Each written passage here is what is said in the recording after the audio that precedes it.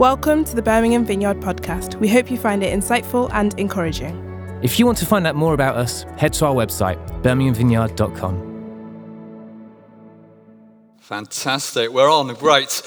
Yes, I'm Steve, and in answer to the question, how long have we been around? About 30 years as far as Birmingham Vineyard is concerned, so a fair while. And because of that, I brought a whole load of props from my life. And so as we go through the talk, I will be digging things out as illustrations. And that is so that as we recall and look through the book of James, we're going from the first chapter, we'll also be pulling a few things up to help us and remind us of the key points that we cover. It's a privilege to be starting off this new book. If you're going on holiday or away and missing Sundays, it's always possible to catch up online. It's a great way of knowing what's going on because people are out and about through August. And have a listen and so you know what's going on. But today, we're starting off with the book of James. And I've got the first 18 verses to be covering. And it's quite handy in terms of the context for that because the first 18 verses is kind of like an executive summary of the rest of James. And so what we'll be getting this morning, hopefully, is both an introduction to the book of James and then the executive summary. What have we got coming up in the next few weeks as well? So whenever you come into a new book of the Bible, there are some questions that it's really healthy to ask yourself. The first one, what sort of book is it? Maybe the second one, who wrote it? And then who were they writing to? When did they write it and why? So it's always helpful to get a context because then you can put yourself into that context and maybe help to understand what the writer is saying in this context. So the first thing to start off with is it is a letter. And this brings me to my first illustrative point. If you don't remember or have never seen letters because you're so young, these are letters, okay? They're what people used to do. They used a pen and paper. And actually, in fact, these are airmail letters. And this takes me to my first story. So more than 30 years ago, when I was at university, in my final year, me and Jackie started dating. We dated for about 6 months. And she was going to go off to Zimbabwe to teach in Zimbabwe. And I was going off to California to work in homeless services there. And so we kind of dated, but we both knew we were splitting up at the end of it. And so we said, okay, relationship's over, goodbye, end of. But actually, we found that it was quite nice to have somebody to write to. And so these are the letters that Jackie wrote to me in the next 2 and a bit years. And the slightly smaller pile, I know, is the letters that I wrote to Jackie. And so these are letters crisscrossed across the Atlantic between Zimbabwe and California for those couple of years. And then after that, I went traveling, just happened to bump into her in Zimbabwe.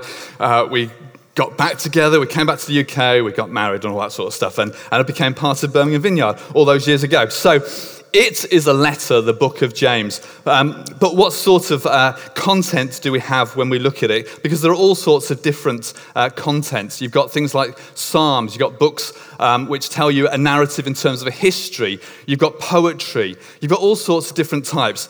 But in terms of the book of James, I'm going to suggest that actually it's a book of wisdom.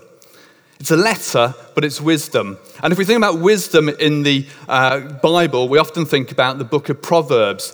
And one of the things about Proverbs is it's rather than one long narrative, it's actually thoughts. It's particular pieces of wisdom that are there for the reader. And James, the book of James, is similar to that. It doesn't necessarily always flow easily. And actually, as we go through it this morning, we're going to take a chunk at a time because James is putting down different thoughts as he goes.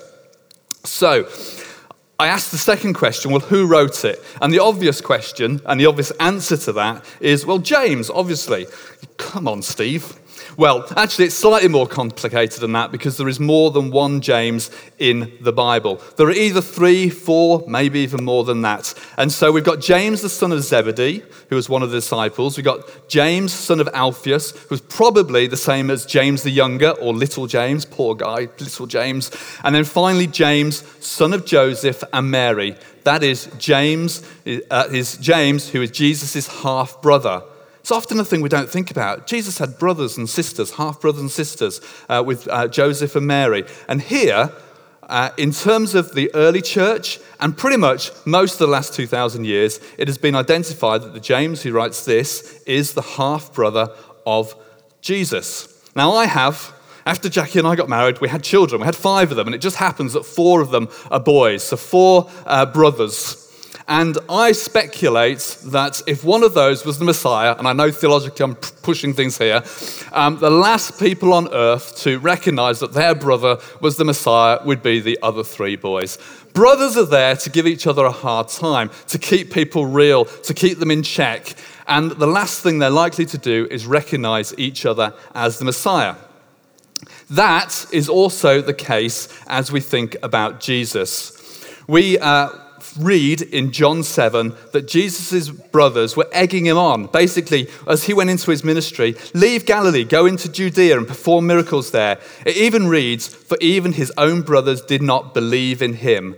Those folk who had grown up for 30 years with him, or however long they had lived with him, did not believe in him.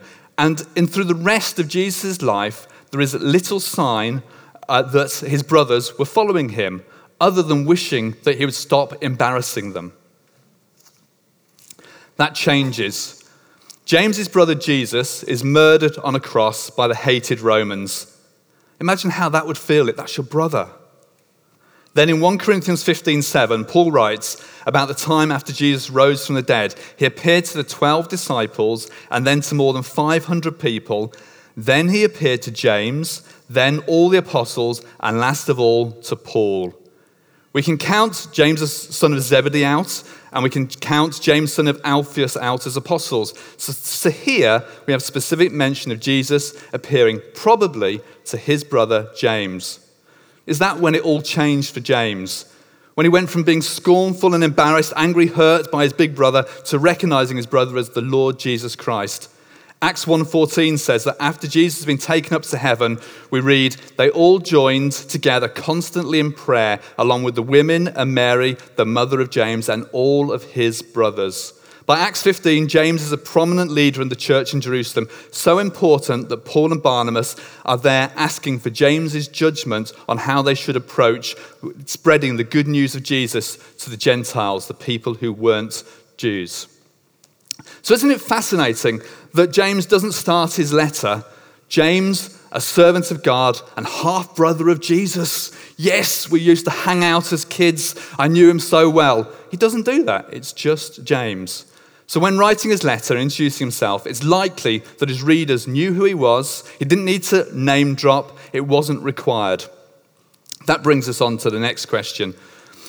Who is it written to? And it says, to the 12 tribes scattered among the nations. He's writing to Jews. That is the reference to the 12 tribes, those who are now Christ followers, followers of the way who are scattered among the nations. Jews were already scattered. It wasn't like they'd just suddenly departed Jerusalem. But we also know that after the stoning of Stephen for being a Christian in Jerusalem, we read that the Jewish Christians fled Jerusalem and were scattered among the nations. So James is probably writing to people who knew him, and he knows them. James is living through difficult times in Jerusalem, and those he's writing to have fled their homes to save their lives. James stayed in Jerusalem, became the first bishop of Jerusalem, we read, and history tells us that he was stoned to death in AD 62, which puts this book potentially as the first of the New Testament books. Some of that is conjecture, but it's important to try and think about the context of what we're reading here. So our first illustration, the letters between Steve and Jackie, as he destroys his next illustration, is for us to remember that it's a letter, that it's a wisdom, and that context is important. It's those circumstances, the scattering, the fleeing into persecution. What would we want to be hearing from the church leader? You're out there, you've fled Jerusalem, you've heard of the death, you've heard of what happened to Stephen. You're going to get a letter from James, the brother of Christ. You'll be hoping for something uplifting, encouraging, a blessing.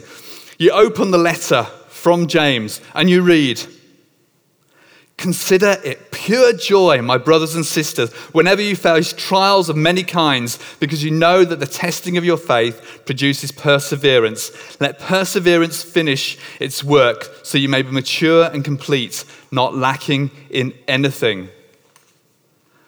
If you got that, you're fleeing for your life, you're feeling under pressure, persecuted, your leader has written to you, and he's saying, "Isn't it great? Persecution, it's a good, joyous thing."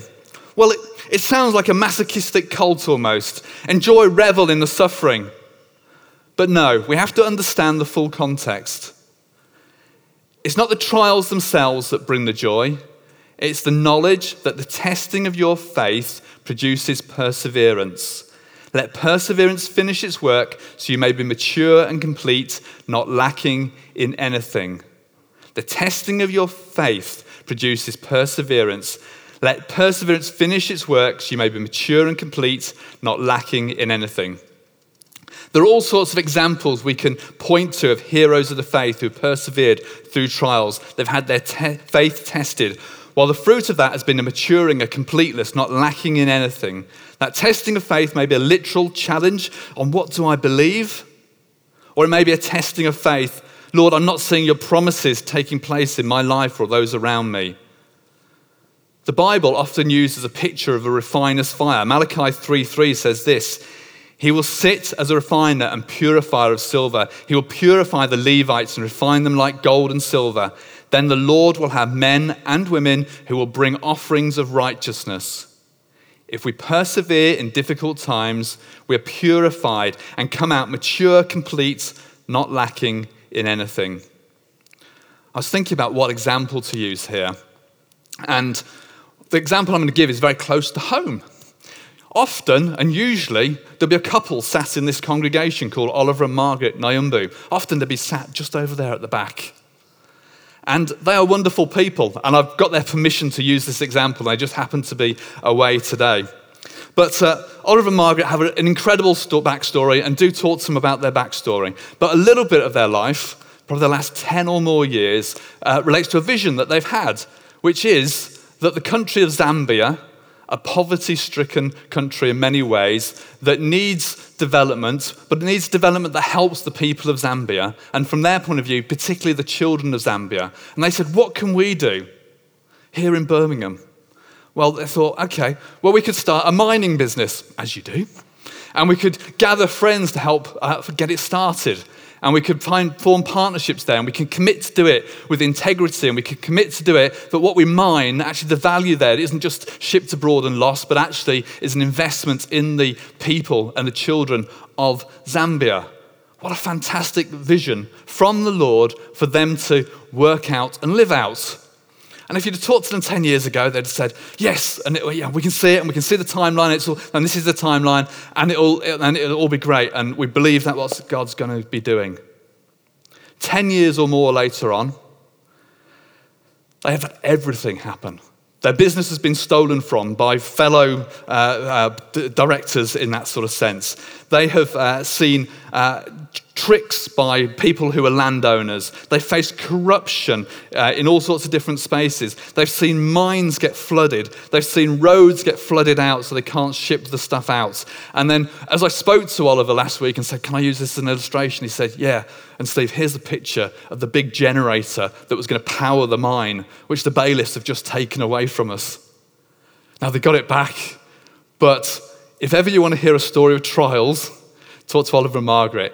But that leads us on to the next bit of it, perseverance. If you ever want to hear about a story of perseverance, then talk to Oliver and Margaret as well. And what you'll always hear from them is, okay, so what do we learn from this setback?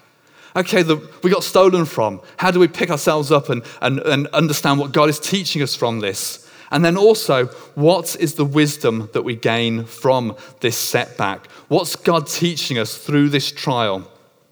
As I spoke to Oliver, as he does, he said, Steve, of course, Psalm 119:71, it was good for me to be afflicted so that I might learn your decrees, laws, commands, and ways. It was good for me to be afflicted so that I might learn your decrees, your laws, your commands, your ways.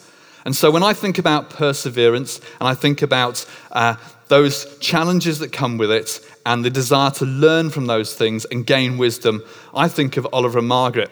And so to illustrate that, I have what we call a Zambia. So as I said, Jackie lived in Zimbabwe for a while, and many people would wear these wrapped around them. And in Zimbabwe, they were called Zambias. So that is my illustration of Zambia. So when you see that, you think of Oliver and Margaret and the perseverance in trials that gains wisdom. Zambia. Right. So, where are we up to? We've got the letters that remind us that James is writing to us, and he's writing a book of wisdom. And then we've got the Zambia, which says perseverance, and perseverance brings wisdom. We continue. If any of you lacks wisdom, you should ask God, who gives generously to all without finding fault, and it will be given to you. But when you ask, you must believe and not doubt, because one who doubts is like a wave of the sea, blown and tossed by the wind. That person should not expect to receive anything from the Lord. Such a person is double-minded and unstable in all they do. Here James is sounding a bit like the book of Proverbs. Proverbs 1:2 says, "For gaining wisdom and instruction, for understanding words of insight, and the fear of the Lord is the beginning of knowledge, but fools despise wisdom and instruction." James is saying there are two ways of living: the wise, mature, complete, faithful, persevering, not lacking in anything. Or secondly, the double-minded, unstable in all they do, doubting, not receiving anything. Option one reminds me a little bit of Jesus in Matthew 7:24 saying, "Everyone who hears these words of mine and puts them into practice is like the wise man who built his house on the rock, solid, safe, sustainable, focused." Alternatively, it's to be like a wave of the sea, blown and tossed by the wind. Here, I come on to my slightly large illustration, fortunately quite light, which is my surfboard. Now, it is my surfboard, and when I bought it, I thought, yes, I will be gracefully splashing around the waves, doing 360s, wonderful stuff. But no, unfortunately, I find that actually I am more like a, blown around, tossed by the wind wave. Okay? So this is Steve's illustration of being blown around, tossed by the wind and waves. I've looked up what the difference between wisdom and knowledge is. The best I could find is this: knowledge is knowing that a tomato is a fruit. Wisdom is knowing not to put it in a fruit salad. Clearly one of my life's most important lessons. Wisdom is the application of knowledge of God, and God gives us wisdom as well. What do I mean? We are promised that God will give us wisdom, but that, I suggest, comes in a context. I ask God for wisdom when I'm in a situation that's challenging or stretching me. I ask God for wisdom when I'm thinking, reading, praying. I ask God for wisdom, which is when I'm interacting. Back to that quote from Jesus: "Everyone who hears my words and puts them into practice, there is hearing and doing." So, don't be like Steve on a surfboard, blown and tossed by the winds, double-minded and unstable. Instead, ask for and expect to see wisdom. What you're asking for, what are you asking for God for at the moment in terms of wisdom? So we've got the letters, which are from James, and they tell us that the book of James is much like a book of wisdom. We're told to persevere, just like Oliver and Margaret do, and the work in Zambia. And we're told to be not like a wave or like Steve, tossed around on a surfboard on the waves, but instead we are to be like the house built upon the rock. We're supposed to be solid, safe, and sustainable as we put our trust in the Lord Jesus Christ. What comes next? The brother in humble circumstances ought to take pride in his high position, but the one who is rich should take pride in their low position, because he will pass away like wild flowers. For the sun rises with scorching heat and withers the plants. Its blossom falls and its beauty is destroyed. In the same way, the rich man will fade away even while he goes about his business. At first reading, this is confusing. So the brother in humble circumstances, so poor, should have pride in their high position, and the rich ones should be proud of their low position. What does James mean by this? The Bible scholar Tom Wright suggests we need to hear echoes of the Old Testament, something James's readers would have been familiar with. Isaiah 40, 7-8 says this: "The grass withers and the flowers fade, but the word of God will stand forever." So to the financially poor, your humble circumstances shouldn't define you. Take pride in your high position, that of a child of God, that as a Christian. And perhaps even rejoice in the fact that you don't have the temptations and the struggles that wealth brings. Easy to say in a hard world that is defined so much by wealth. Then to the financially rich person, take pride in your low position. That's even harder to understand. But think of it like this. Know that your wealth won't last. Like the grass, it will wither and fade.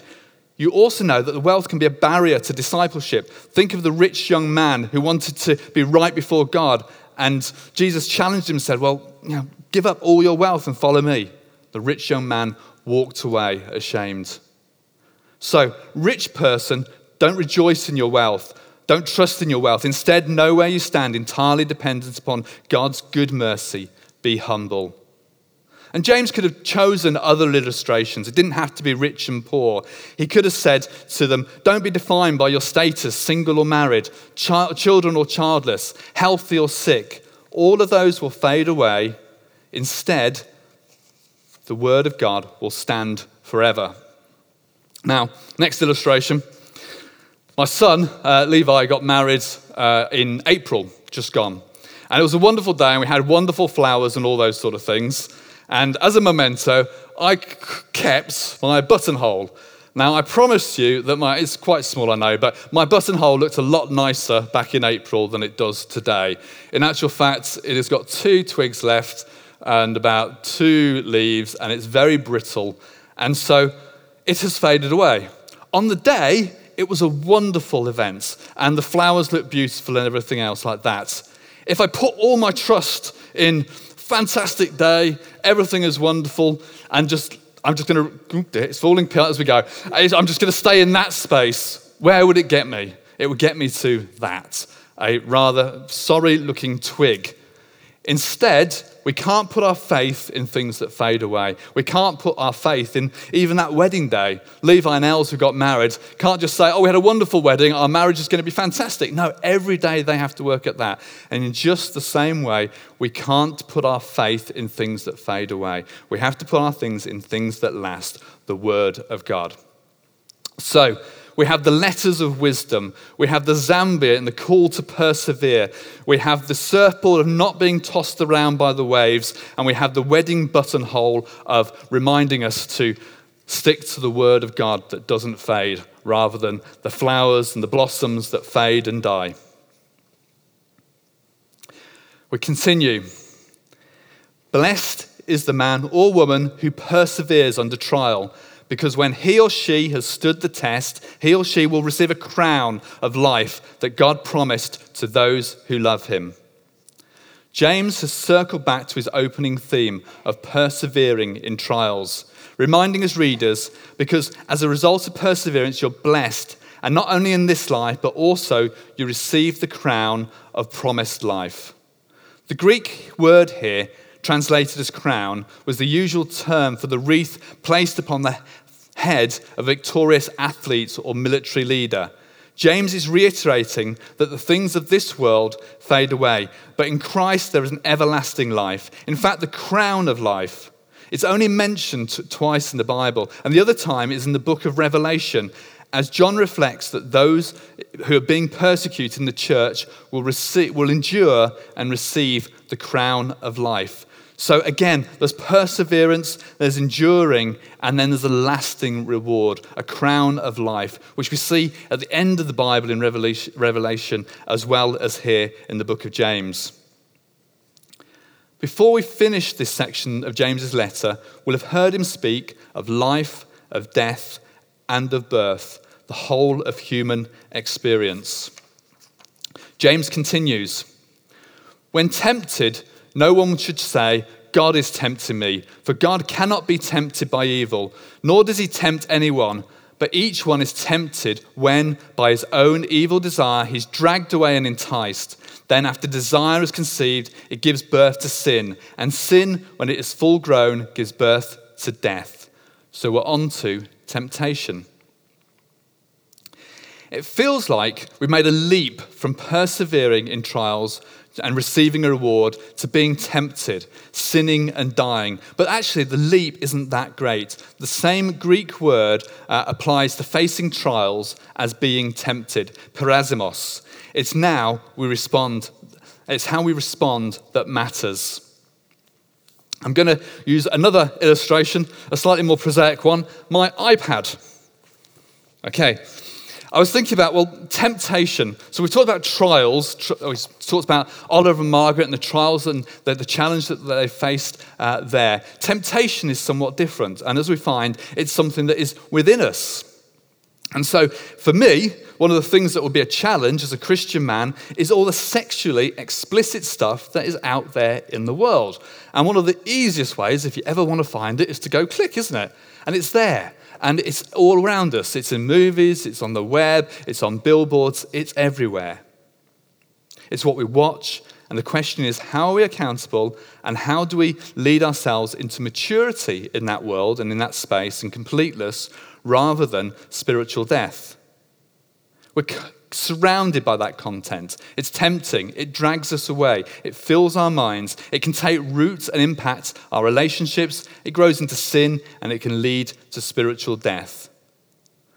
Trials and temptations are two sides to the same coin in some ways, but depending on how we respond, very different outcomes.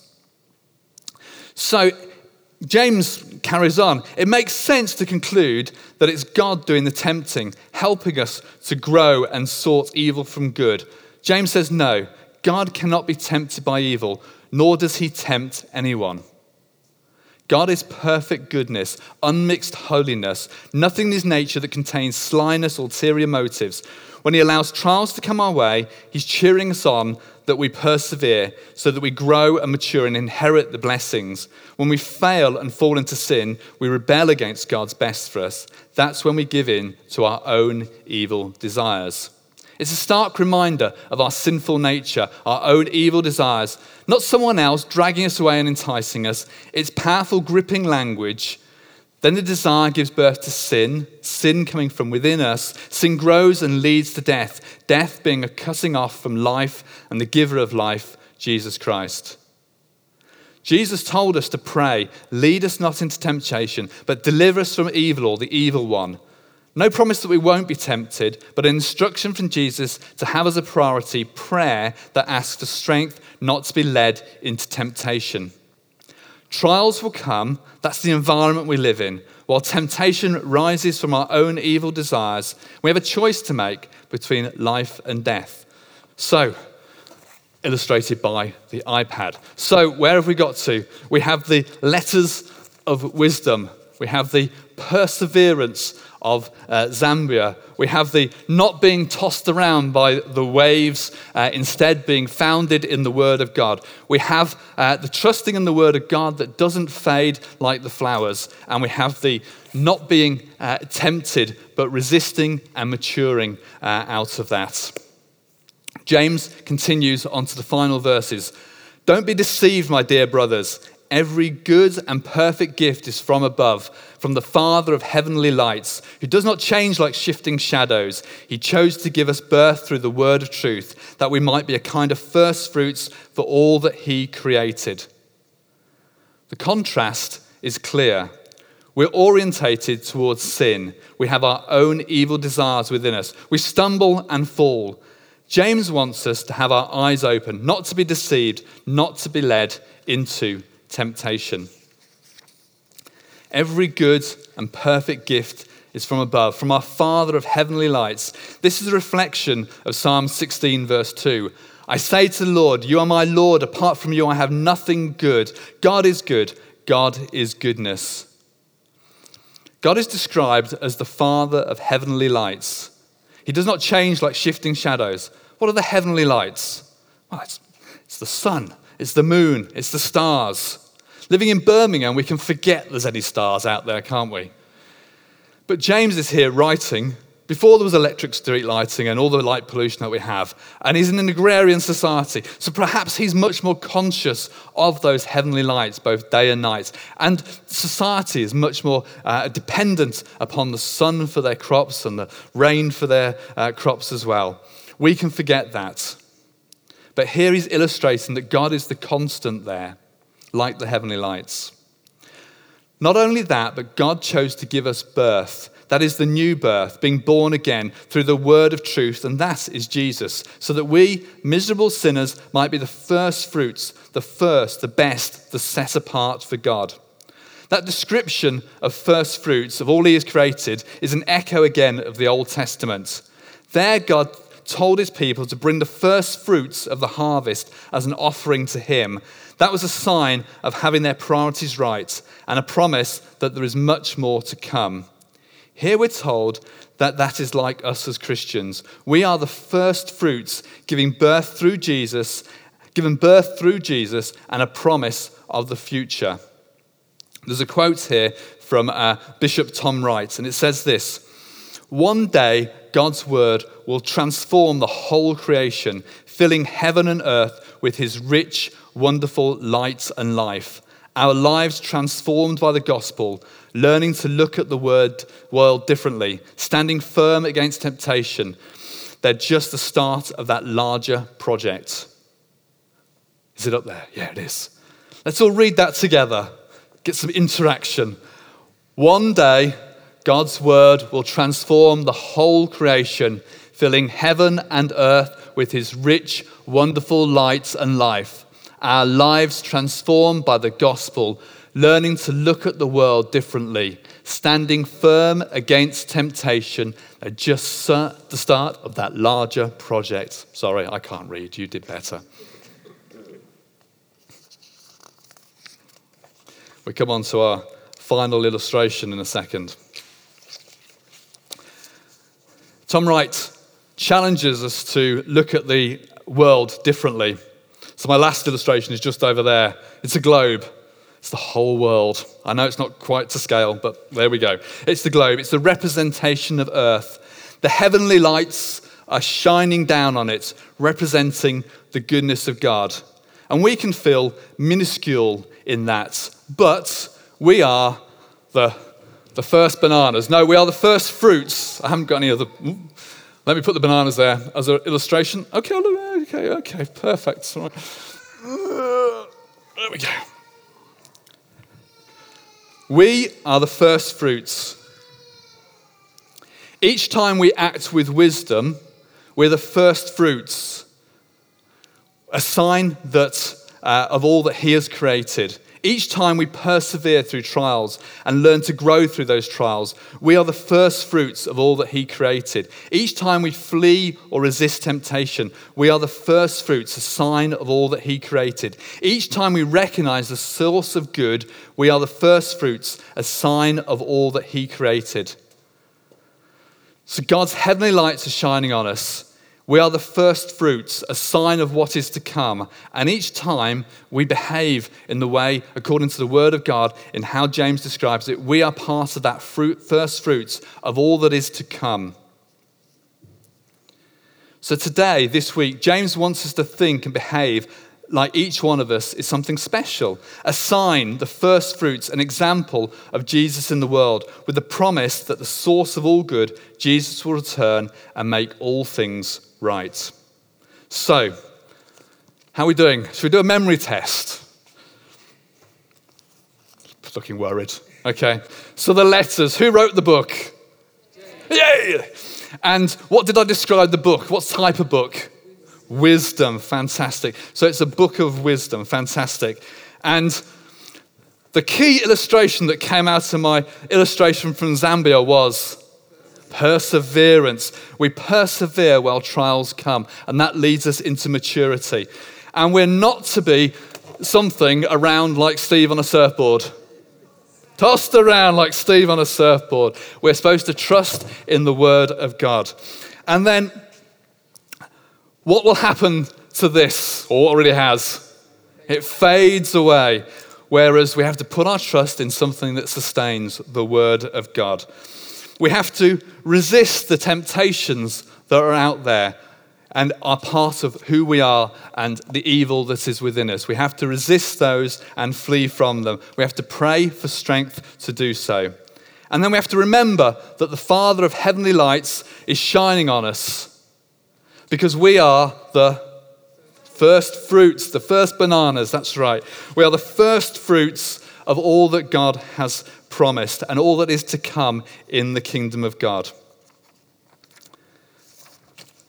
So when you go back home and somebody says, so what was the talk about? Well, it was about surfboards and bananas, and I'm sure it was about something, and I'm sure it meant something. And the test is whether you'll remember. So let's pray, and I'm going to invite the worship team to come up, and we'll worship, and then there'll be a time of ministry. Heavenly Father, we thank you that you are the Father of lights, that you shine your goodness through Jesus Christ, the Word of God, on us. We pray that we would be like, act and behave like those first fruits, all that you've promised for creation. And we bless you for your word. In Jesus' name, amen. We hope you enjoyed the talk and found it helpful. We'd love to welcome you to one of our gatherings. We meet in multiple locations at multiple times on Sundays, as well as in midweek small groups across the city. More information on all of these can be found at our website, birminghamvineyard.com. Thanks for listening. Have a great day and God bless.